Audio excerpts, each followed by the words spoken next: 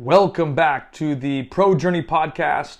And in this episode, I want to break down the U.S. Youth Soccer competitive levels and what I'm calling it an explanation. So just for reference, man, it's kind of complicated, but I'm going to try and break this down as easy as I can. Again, I have these as tweets if you rather read it to understand it, but at least you'll have the audio version here as well. So without further ado, let's jump in. So like I said, there's a couple of levels to this. And the ones that I see are like this. You have recreational, you have competitive, you have elite competitive, you have ODP, and you have MLS academies. Now, that's not in a particular order. I just wrote them down in that way. So this is basically a general summary of youth pathways. And I'm going to also try and break down like the fees that go through them typically or that are associated with them. So let's look at something with rec, or at least first a rec. Usually recreational costs $100 to $300 a season, sometimes a year depending if you get real lucky. This is usually 1 to 2 practices a week with a volunteer coach. You're going to have games on Saturday, and for 99.7% of players, they are going to have terribly low skill. Like they're just not good players. They're low level completely. So it is a perfect environment for non-serious players or kids who just enjoy playing, and that's okay. Not everybody has to go be a competitive player. Now, what I will say is this is a place where a standout recreational player will get pitched to then move to the next phase. So you're going to get something like a person coming to you that's a staff member somewhere and say, hey, we want you to join our U8 Super Elite team. Now, obviously it's not going to be super elite because if the kid is not great, the other kids are not going to be great. They're not going to put you on a super elite team. That's just a buzzword that they use. So a typical cost for this would be like $1,500 to $2,500 a season, plus tournaments, which will vary just depending on how much you do, but I would say at least $200, upwards of $1,000 for the year. Then you got uniforms that'll cost around $300, and then you have extra club stuff that would be like camps or futsal, and this is going to vary completely, but let's say it's just futsal. That's going to cost you around $1,000 for the year. And then that doesn't include other stuff you do like private training or camps and all that. So keep that in mind.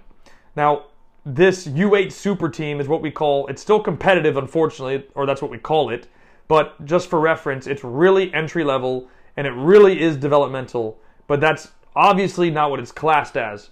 And you got to be careful because parents, especially at this age range, if they don't have older kids, they'll definitely think that they're the next Messi. And parents at this age range go nuts on social media.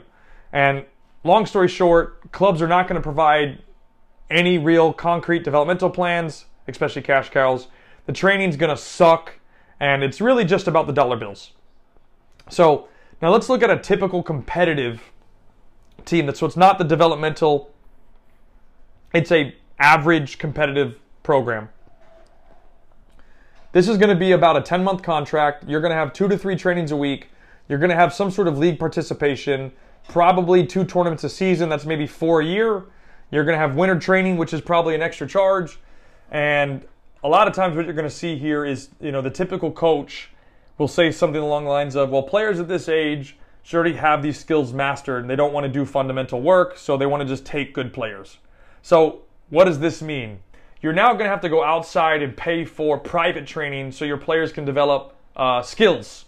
And unfortunately, for a lot of trainers, what they do is just, pardon my French, but bullshit cone drills that have no game-based application.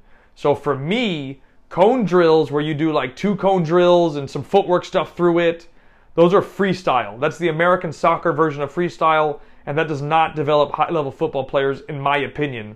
And the typical cost for this would be roughly $50 to $100 an hour. So let's do some math. If you do 2 private trainings a week at a low rate of $55 a session, that's $110 a week.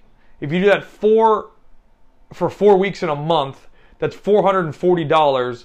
Plus you add in the monthly cost you pay for club, which could be anywhere from say $100 to $350, if not more, a month. Then you got to add on your tournaments, the extra club trainings. It's not cheap, guys. It's expensive. So then the question becomes, if you need to use an outside quote-unquote skills trainer to develop skills, why should you play club? And the argument I get from a lot of people is, well, they need to play games. I don't disagree that kids need to play games, but one, if they don't have fundamental skills, or core skills is what I like to call it, they should not be playing games. They're not ready for it. They have not earned the right to play games. One. Two, there's other ways other than just playing for a club to get games. You can do scrimmages, you could guest play, and I've already disproven this, by the way, because guest playing is one of the best things you can do.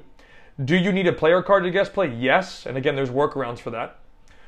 And like I said, it's just very hard because basically what's happening is you're being milked. If your kid has no skill and you're paying a pretty penny for it, and then you have to pay more money to train him, you're being milked. So it's difficult for you, man, and I understand. And let me give you this example because I think this will help. So a friend of mine is basically like the general manager of a Ford dealership, one of the biggest in the country. And I asked him, like, hey, before one of your staff can even talk to a customer, what do they have to do? And he's like, look, our staff are trained hours of training before they're even allowed to talk to a a customer. We don't do that in youth soccer. We just take kids and say, here, go, play, because that's what parents want, even though they don't have training. So I'm going to read you this, but basically, a new hire orientation works this way. A week-long sales process training, 45 hours worth of training videos and portals. They must pass a test at the end of each portal with no less than a 90% score. Mandatory product training on every vehicle we sell. Shadow a selected senior sales rep. Daily recap on scenarios and product knowledge. And all of this is performed before a new sales rep, so a new staff member, even says hello to a customer. Like, does that not blow your mind? And yet we take kids that have none of these skills to even be able to walk on a field, on a competitive field, I should say, and they're playing games, and we wonder why they can't achieve anything at a high level. So if we use this logic, kids should develop core skills before they play an official competitive match. I'm going to say official, because I think you can still have scrimmages and whatnot, but an official competitive match, they should have skill. And we just throw severely underskilled kids into places they have no right to be in. Now, I want to look at like the actual landscape real quick of youth soccer, because I think this will help kind of brighten the horizon a little bit. So when I was a kid in the early 2000s, there was basically 1 to 2 leagues per state. So in my state of Northern Virginia, just Virginia, but I lived in Northern Virginia, there were 2 leagues. There was ODSL and NCSL. And now it's a complete and utter cash cow. Like in my state, there are over 23 competitive leagues.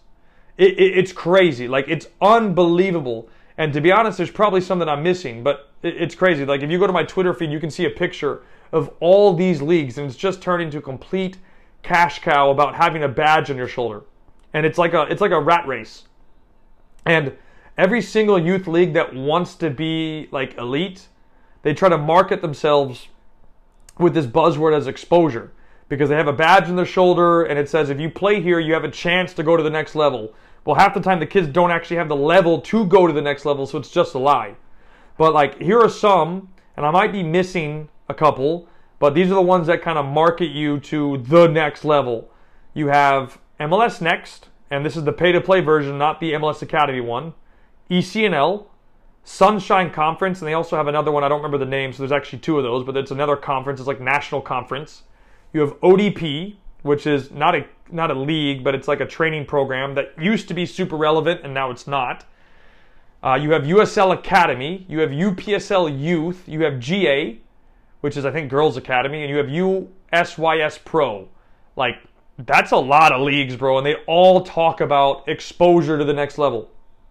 And they all give you a badge, but the question I have for you, if you really think about it, if all of these leagues are elite, why are they all basically saying the same bullshit?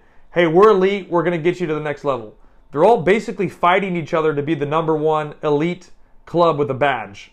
But let's translate this to like Europe or South America. If you look at Europe, and let's use France in this example, they have 20 elite clubs because they're all in League 1. So because they're in League 1, they are the elite club. So everybody wants to play for their academy. Obviously, you're going to have people that want to play more for PSG, right? I mean, that's just how it works. England, the same thing. There's 20 Premier League clubs. So what's the point of this? there is a pyramid and a pathway. So you have to earn that to be in the elite. You can't just pay a bunch of money to have a badge on your shoulder that says you're elite. So anybody can be elite here by getting a badge. Now I want to look at ECNL in particular, their typical pricing for youth. And the average cost just for training is going to be $2,500 to $4,000 plus. The travel is going to vary because it depends on where you go, but I would say at a minimum $3,200 to over $5,000. Equipment, this would be like uniforms and whatnot. You're going to range in the upwards of $400 to $800.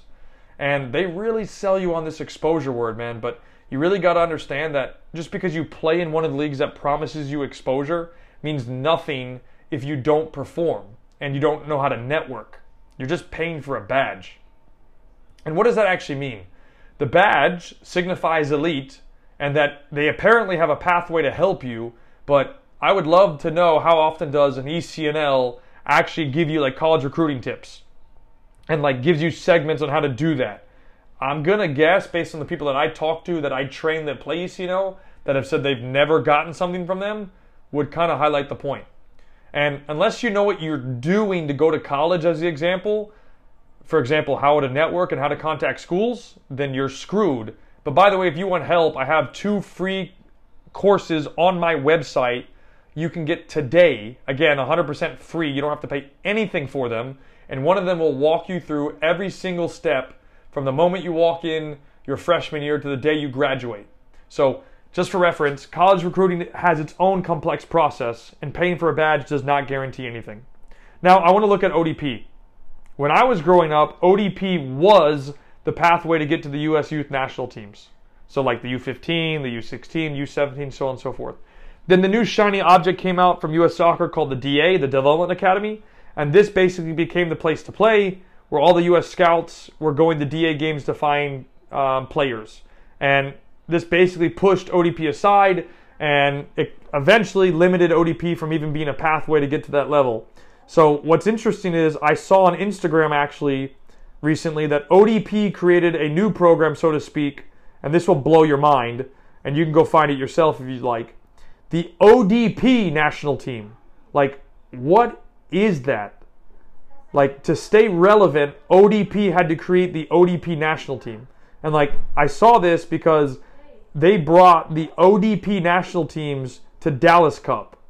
Well, how often have you seen an actual national team participate at Dallas Cup? I've never seen that. Could be wrong, but I've never seen it. But here we are having, for example, the ODP national team 2007 at Dallas Cup. Like that's crazy, but that's a separate point. So instead of having, ODP players eventually get to the U.S. national team, youth national teams, they had to build their own to stay relevant. Like, to me, that just smells like a cash cow. So people have asked, though, is ODP still useful?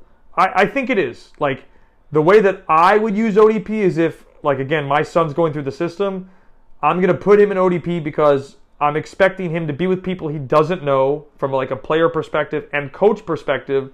So it's going to be uncomfortable. But I'm not going to look at it in the way of, hey, my son's going to play in this league or with ODP and he's going to get exposure. So like that just doesn't make any sense. Like there's just no reason. And now I want to move into the next segment, and this is really about the MLS Next. So you may have heard this or not, maybe you haven't, but there's a new league called NAL. And these are a bunch of MLS Next clubs that were pay to play that's separated. So I'm going to talk about this in this way, and it's not about the NAL. I mean, it is, but it's about MLS Next and MLS Academies. So MLS Next is basically the pay to play version. MLS Academies are the free versions typically of first teams, or like the academy of first teams from MLS clubs. So I personally think that MLS Academies can be worth it, whereas MLS Next, the pay-to-play model, is not. So for MLS Academies, you get invited into it. So if you look at, again, I live in Orlando, so let's look at Orlando City Academy. Their U17s, I believe, had 28 players. So that's basically 2 full teams. So if you play MLS Next in the Orlando area, and you're not on the Orlando City Academy, you're at a minimum 3rd, 4th, or 5th tier. Because you're not number 1, you're not number 2, it'd be 3rd, 4th, or 5th. So to get into an MLS Academy, you have to be identified and invited in. For pay-to-play MLS Next, or now what they're calling NAL, you don't have to, you just pay. So that's why I think it's a wash. So it's just about the badge, it's just about exposure. And to make an MLS Academy, just to clarify this, it's very hard. They're identifying hundreds, if not thousands of kids for a couple of spots. And they're probably looking at, realistically, like one scout told me, they're looking at 3,000 to 5,000 kids a year at a minimum. And if you do actually make it, this does mean you're probably actually an elite youth player. And it is a pathway to the first team because you can get a MLS homegrown contract. Doesn't happen a lot, but it does exist. Now, I do want to talk about, with MLS Academies, like people ask me, is it worth it? Well, I'm going to give you the pros and cons list that I have. So this is my opinion.